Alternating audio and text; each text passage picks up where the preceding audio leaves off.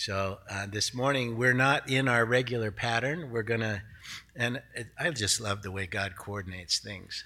Somehow I knew it had to be this Sunday that Kathy would come. And this Sunday, we're getting out of our normal routine and going through 2 Corinthians, and we're going to jump back into the Old Testament to 2 Chronicles chapter 20, verses 1 through 26, about fighting battles, about how we can be liberated, how we can find freedom from whether it's addictions or things that hold us back and keep us from finding that victory and that love and life that we can have in Christ. So in honor of God's word, would you stand with me as I read 2 Chronicles 20, verses 1 through 26.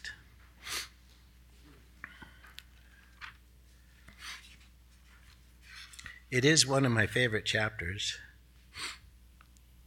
but I don't know if I'll ever get it around to preaching through the books of Chronicles. So we're going to do it right now.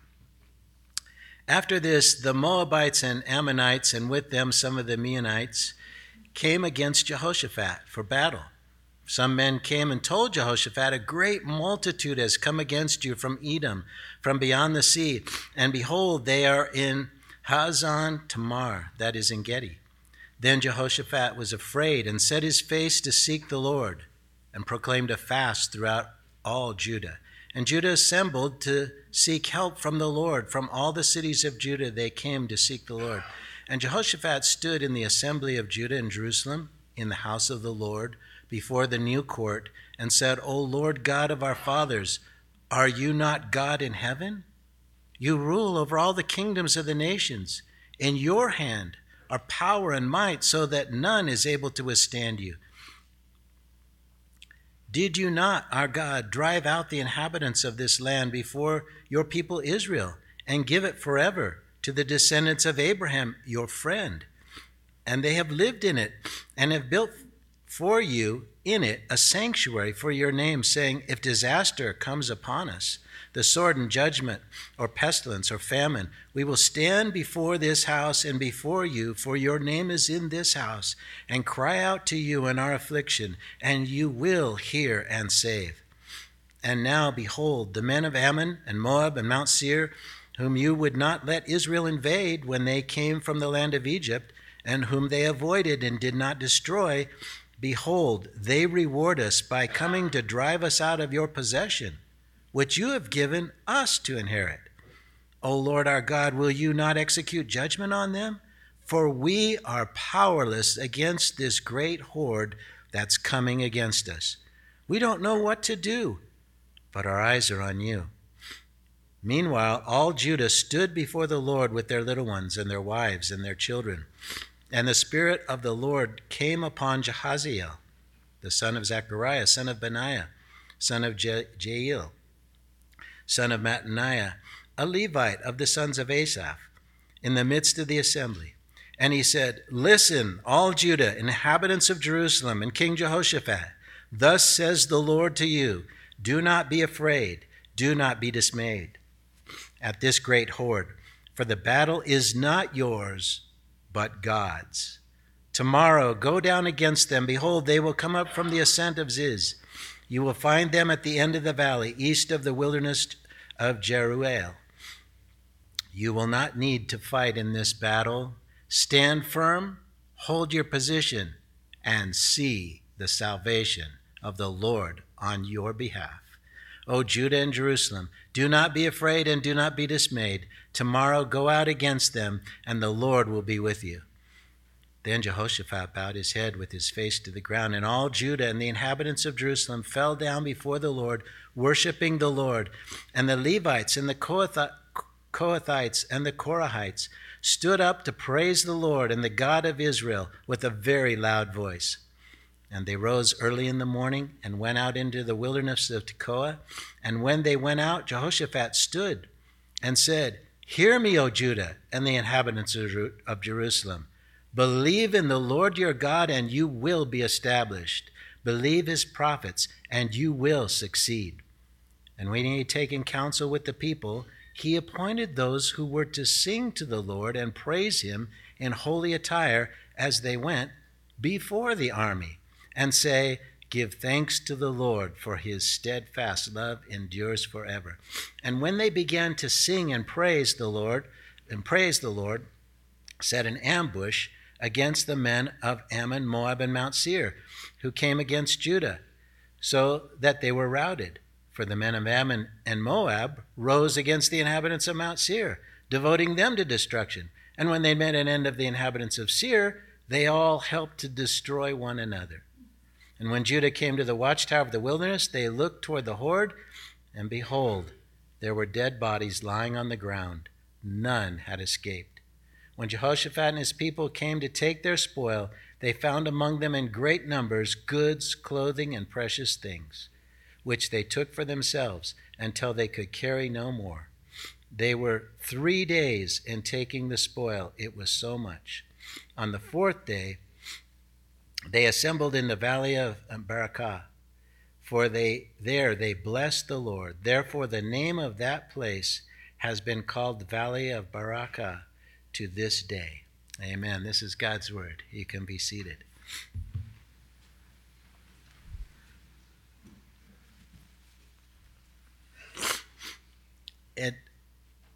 This passage that we've been working on in 2 Corinthians is really about Paul going through these trials and how he endured through the trials and how he was comforted. So we have our own trials, don't we?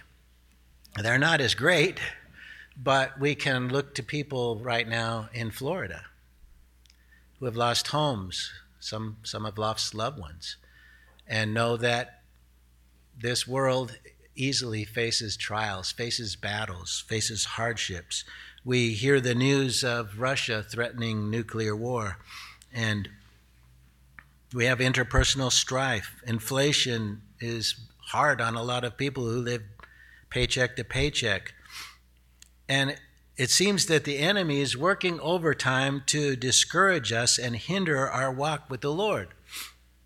You should always remember that you and the Lord are a majority. Amen? Just you, little o you, plus Jesus is a majority. Doesn't matter how many come against you. There is good news, though, in the world as well. Many souls coming to the Lord in places around the world. And I've just been reading a book that, Bev, are you here this morning? Guess she's not here this morning. Bev gave me about Rabbi Kaduri, a very famous rabbi who lived at the age of 108.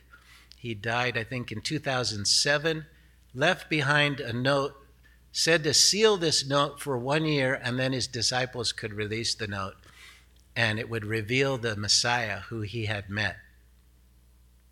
And the name on the note was Yehoshua, Jesus' Hebrew name. And how that right now is being used all over Israel, winning Jewish-born citizens of Israel to Christ. It's wonderful. And that's not just Israel. The whole Muslim world is having dreams and visions of Jesus. And so God is on the move today. So we look at our little world and all the strife we're going through and all the potential problems, China with Taiwan and everything, and we think, oh, it's horrible, it's the end of the world. Come, Lord Jesus, amen. But first, there are many souls need to come into the kingdom. So I'm going to read verse 2 through 4 again. Some men came and told Jehoshaphat, "A great multitude is coming up against you from Edom, from beyond the sea, and behold, they are in Hazazon Tamar, that is in Gedi." Then Jehoshaphat was afraid and set his face to seek the Lord and proclaimed a fast throughout Judah. And Judah assembled to seek help from the Lord. From all the cities of Judah, they came to seek the Lord. So what do you do when you're faced with impossible odds? When you seem to be overwhelmed with something that just seems too much for you, when all hope seems to be lost, Jehoshaphat did the right thing. He didn't go to his counselors. He didn't try to figure out, how can I do this? What am I supposed to do? Instead, he set his face to seek the Lord, and he proclaimed a fast throughout the nation. We used to do that in America. There have been a number of fasts proclaimed by presidents throughout our history. The Great Dust Bowl time, during World War I, during World War II, presidents, during the Civil War, presidents proclaimed a fast throughout America. I don't think you're going to hear that anymore, but that doesn't mean we can't fast and set our face to seek the Lord. Amen? So together, they gathered with the king at the temple to seek the Lord and ask him, what should we do? And I think we can learn, I know we can learn how to deal with insurmountable odds by learning from this prayer from Jehoshaphat. It's from verse 5. Jehoshaphat stood in the assembly of Judah and Jerusalem in the house of the Lord before the new court and said, O Lord, God of our fathers, are you not God in heaven? You rule over all the kingdoms of the nations. In your hand are power and might so that none is able to withstand you. Not Russia, not China, not any nation. Did you not, our God, drive out the inhabitants of this land before your people Israel and give it forever to the descendants of Abraham, your friend? And they have lived in it and have built for you in it a sanctuary for your name, saying, if disaster comes upon us, the sword of judgment or pestilence or famine, we will stand before this house, before your name, for your name is in this house, and cry out to you in affliction, and you will hear and save. So what Jehoshaphat was doing was going back in his history to declare, to pray a prayer of declaration of God's faithfulness and God's promises. We have to understand that we need to stand on God's word. Our emotions can, especially in times of stress, our emotions can be a mess. Our thinking becomes unclear because of the chaos in our world. Our flesh can be raging just to take over and do things our own way. But if we want a place of stability, we must go to the unshakable truth of God's word. God had promised in verse 9 to Israel when Solomon completed the temple, what he said in verse 9. That is why so many people today go to the Western Wall to pray. They still claim this promise. If you go to this place, your face is toward the temple, because that's where the presence of God was in the Holy of Holies, then God will hear your prayer. But where should we turn? He's no longer in that place. The temple's been torn down. Where is the house of prayer for all nations today? Remember when Jesus said, destroy this temple and I will raise it up again in 3 days? He is our temple. He is where we turn, the Word made flesh. Go to the rock. Stand on the words of Jesus, the words of the Holy Spirit through the apostles. Ask and you shall receive. Seek and you will find. Knock and it will be open to you. Jehoshaphat pulled this request from Solomon's prayer of dedication of the temple. Now, he didn't exactly quote it, but he got the spirit of it. But the idea is found earlier, that prayer is found earlier in 2 Chronicles chapter 6, 28 to 30. We know God heard Solomon's prayer and affirmed what he was asking, because as soon as Solomon finished praying, fire came down from heaven, consumed the sacrifice, and lit the altar. And the glory of God filled the temple, so that the priests weren't even able to get into the temple. The glory of God was so thick. King Jehoshaphat knew that prayer was heard and that he could stand on those words. They were doing exactly what Solomon prayed, by all coming to the temple to seek God's help in a situation in which they feared. So let me ask again, where is the temple today? Where do we go when we're overwhelmed, when things seem impossible? Jesus is the one to whom we go. Remember when he told the Samaritan woman, she said, our fathers say you're supposed to worship on Gerizim, and you say you're supposed to worship in Jerusalem. And Jesus said, the time is coming when it won't be Gerizim or Jerusalem, because the Father is seeking those who worship him in spirit and in truth. Jesus is our place of worship. It's not a building, it's living stones that make up the church in which Jesus dwells. Jesus, our chief cornerstone. So we pray together to the God who hears, and we seek his face. And that means, seeking his face means to have his eyes toward you, to have his ears toward you, to have him hear your prayer and see your circumstance. Not to do our own will, but to pray his will into the earth. He invites us to come to him and present our requests and give him our burdens. Isn't that amazing? We have a God who says, give me your burdens. I mean, it's very rare that anybody in this world will share your burdens with you, right? But your Creator, the King of Kings and Lord of Lords, invites you to share your burdens with him. He commands us not to be anxious about anything, but come in prayer and ask him for help.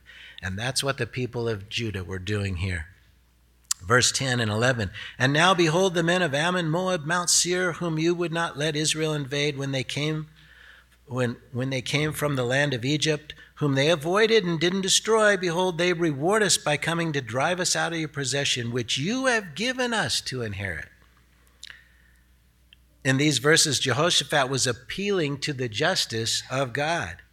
His ancestors obeyed God and didn't war against those groups who were really distant relatives as they were on their way to the promised land. So it was unjust that now they would come and attack Judah. You see, the 12 tribes had split after Solomon.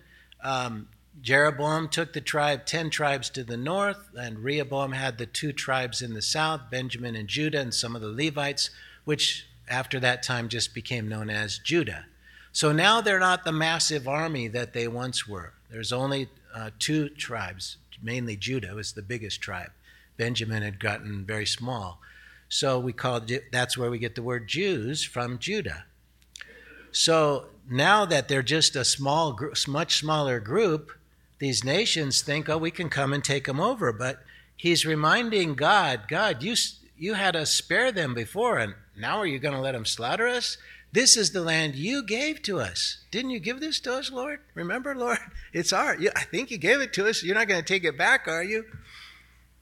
So even though Rehoboam, that is the Solomon's son, that had turned from God and the nation split and evil kings had reigned at different times in Judah, Jehoshaphat claimed that original promise when the house of the Lord was built by Solomon. And he believed God would never fail to keep his promises, even if the people went astray at times. He was doing all he could to live up to the covenant, and therefore he believed he could trust God's promises. Now we live under the new covenant, hallelujah. And though we stumble and are unfaithful at times, if we set our heart to seek the Lord and we sincerely seek his direction, the promises of the new covenant are ours to claim before God. We can pray, Lord, you said in your word, and then we can quote the promises that we have in the New Testament. Verse 12, O our God, will you not execute judgment on them? For we are powerless against this great horde that's coming against us. We don't know what to do, but our eyes are on you. Isn't it freeing when you admit how powerless you are? This morning in our Bible study, before the worship service, one of our sisters was talking about how she had tried to break free from her addiction to tobacco. And she had tried and tried. She'd used the patch. She'd done everything. But she was giving a testimony of praise because God did it later. Much later, she finally gave up, but then God touched her heart about 9 days ago. She hasn't even wanted to smoke since because it was God. She recognized she was powerless. She knew she couldn't do it, but she knew God could, and God did. Amen. So we need to admit our powerlessness against the forces of evil.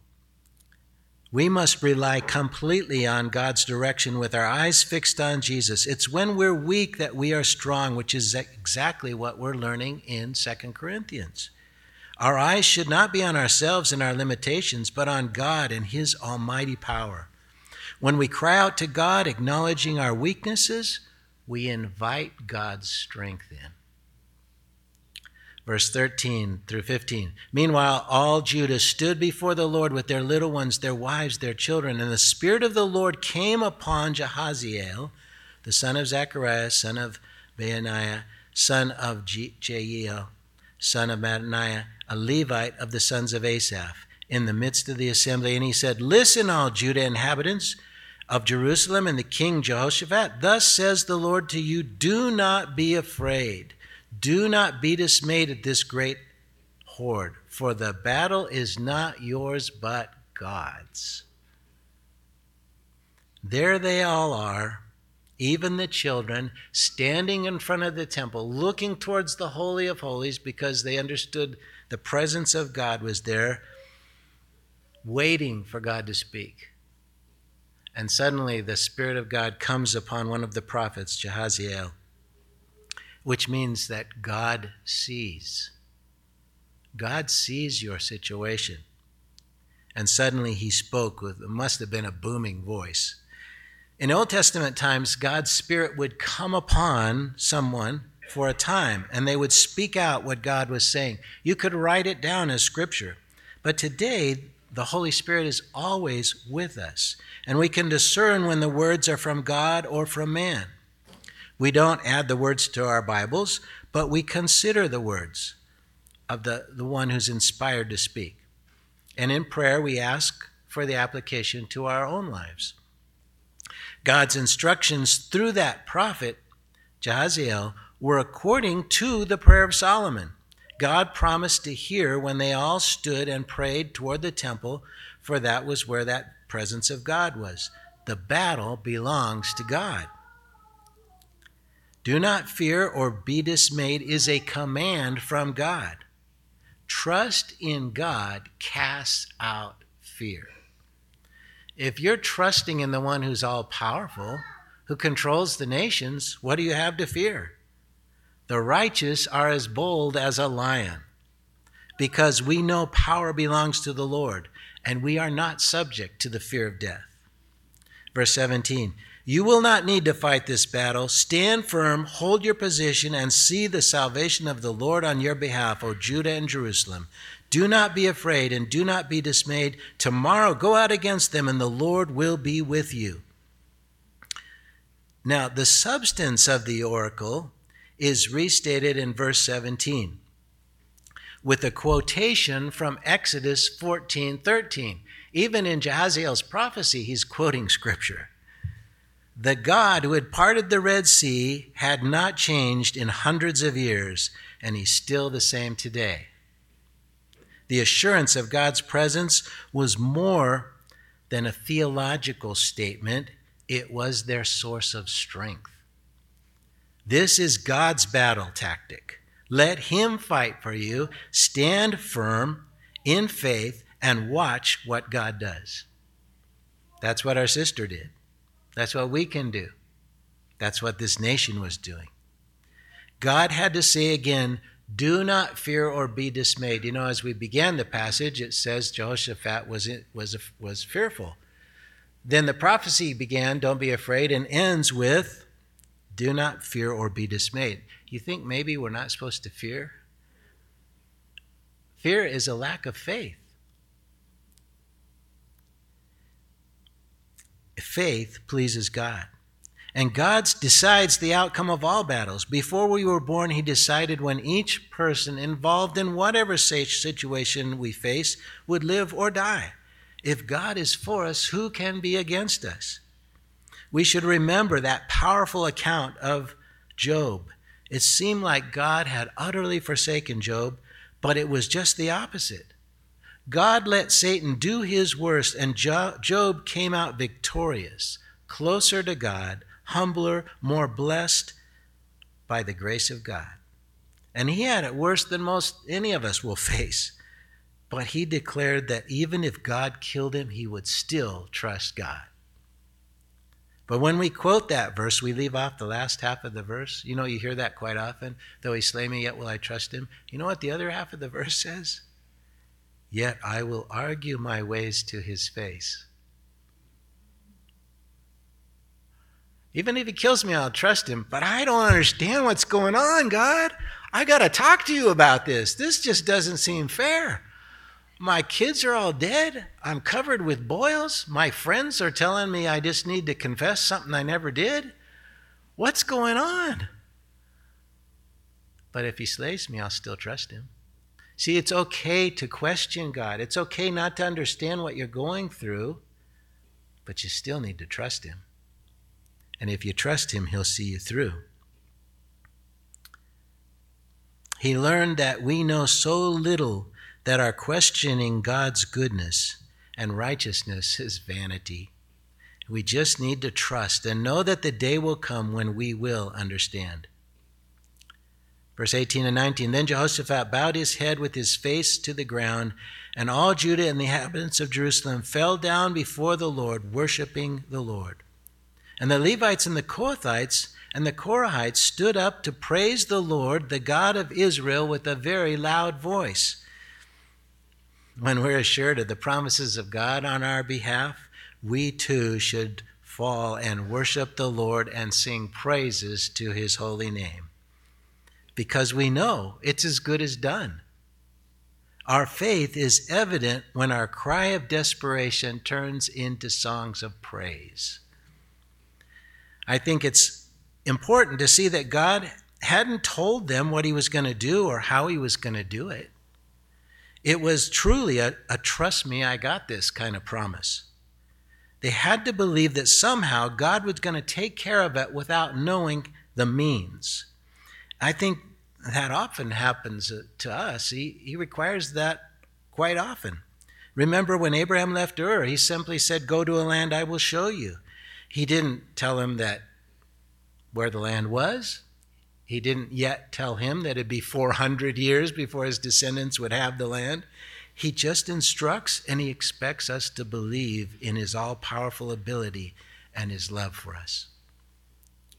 Verse 20, And they rose early in the morning and went out into the wilderness of Tekoa. And when they went out, Jehoshaphat stood and said, Hear me, Judah and inhabitants of Jerusalem. Believe in the Lord your God, and you will be established. Believe his prophets, and you will succeed. Believe the word of the Lord, and you will be established and succeed. Because Jesus is the word, and the prophets spoke his word. So we could just say, believe Jesus. Amen? Believe the word. Believe Jesus our Messiah, and you will be established. Believe what his apostles conveyed to us of the life and teachings of Jesus, his death and resurrection on our behalf, and you will succeed. The great difference is they were fighting a physical battle, but our battle is much greater. We do not fight against flesh and blood, but against spiritual forces in the heavenly realms. We're not fighting for a piece of land promised to us, but for the spiritual kingdom of God and the souls of men, the living stones of New Jerusalem. We conquer with the love of God, the word of our testimony, and the blood of the Lamb. Verse 21, And when he had taken counsel with the people, he appointed those who were to sing to the Lord and praise him in holy attire, and they went out before the army and say, Give thanks to the Lord, for his steadfast love endures forever. The people and their king had such faith that they put the Levitical singers in front of the army as they marched out to the battle site. Now that makes absolutely no sense whatsoever to the carnal mind. What if God wanted to use their army like he used Gideon? A few defeat the many. But if you have total faith in the details of what God said, then you would stand still and see the salvation of God. So in total faith, they were just going to have the choir go out in front of the warriors and praise God. So the choir gets out in front of the army. And they sang the national anthem of Israel, a declaration of their faith. They believed God and his prophets, so they sang, "Give thanks to the Lord, for his steadfast love endures forever." Now that might be a chorus, or it might be the song in 1 Chronicles 16, 8 through 36. I don't know which.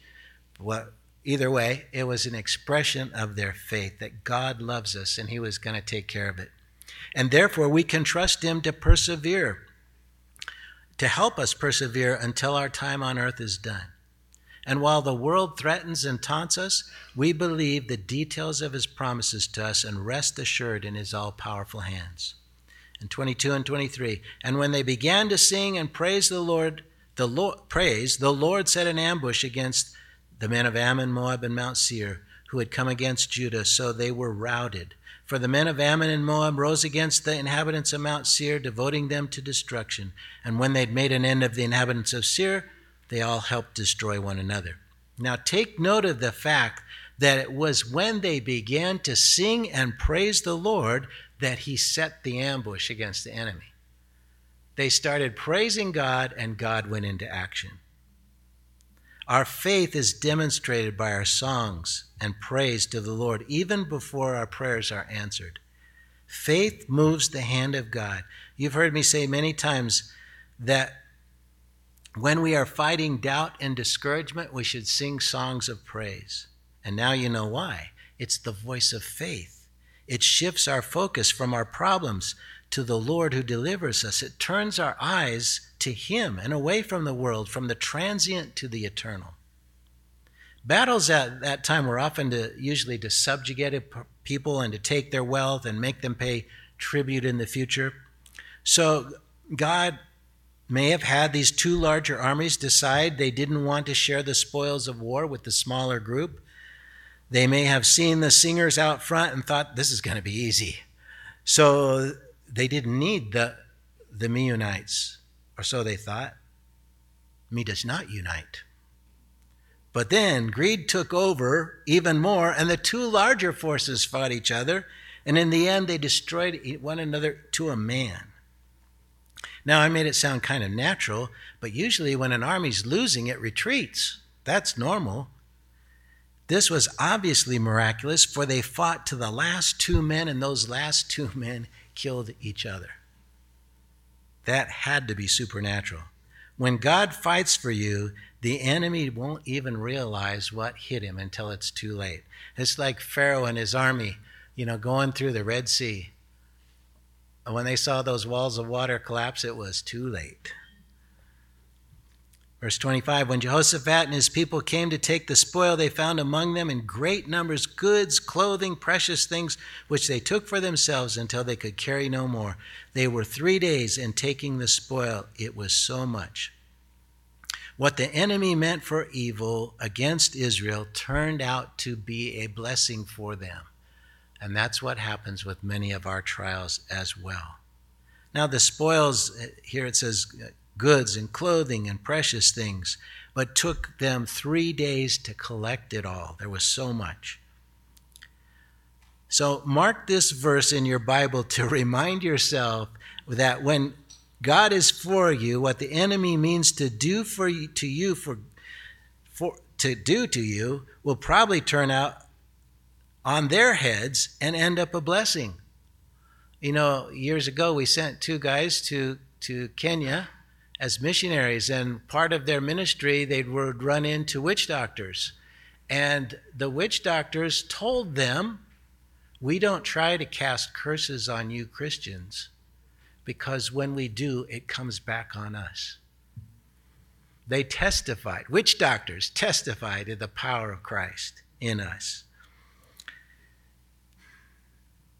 It may be a long time coming, but righteousness will prevail. So be patient and trust God. And our last verse, on the 4th day they assembled in the valley of Barakah, for there they blessed the Lord. Therefore the name of the place has been called the Valley of Barakah to this day.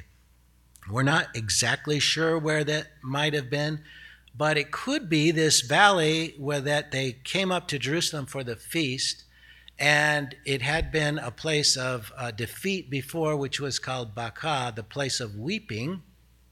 And if that's the case, God turned their mourning into dancing and weeping into praise. But the story ends with a warning. I didn't read the following verses, but even after this miraculous protection by God, verse 33 tells us the people had not yet set their hearts upon God of their fathers. When we see such miraculous intervention, we are even more accountable to put our faith in God alone. And many of us have seen God intervene in our lives in amazing ways. Joy, praise, and worship, though, faded over time, and the people went back to their compromising worship of other gods. May it never be so with us by the grace of God. Amen? What an amazing account. And what an example they set at that time. But what will we do with it? Will we believe the Lord our God and be established, or will we fear? Will we believe the promises of God and act in faith, praising God? And even if we do, will we persevere? Will we, by grace through faith, with our eyes fixed on Jesus, for he's already won the victory, never slack off? Keep pressing forward. Keep seeking the Lord. Keep trusting in him. Believe in the Lord your God, and you will be established. Believe in his word, and you will succeed. Amen. Jill, would you come lead us in a closing song, and then I'll give the benediction.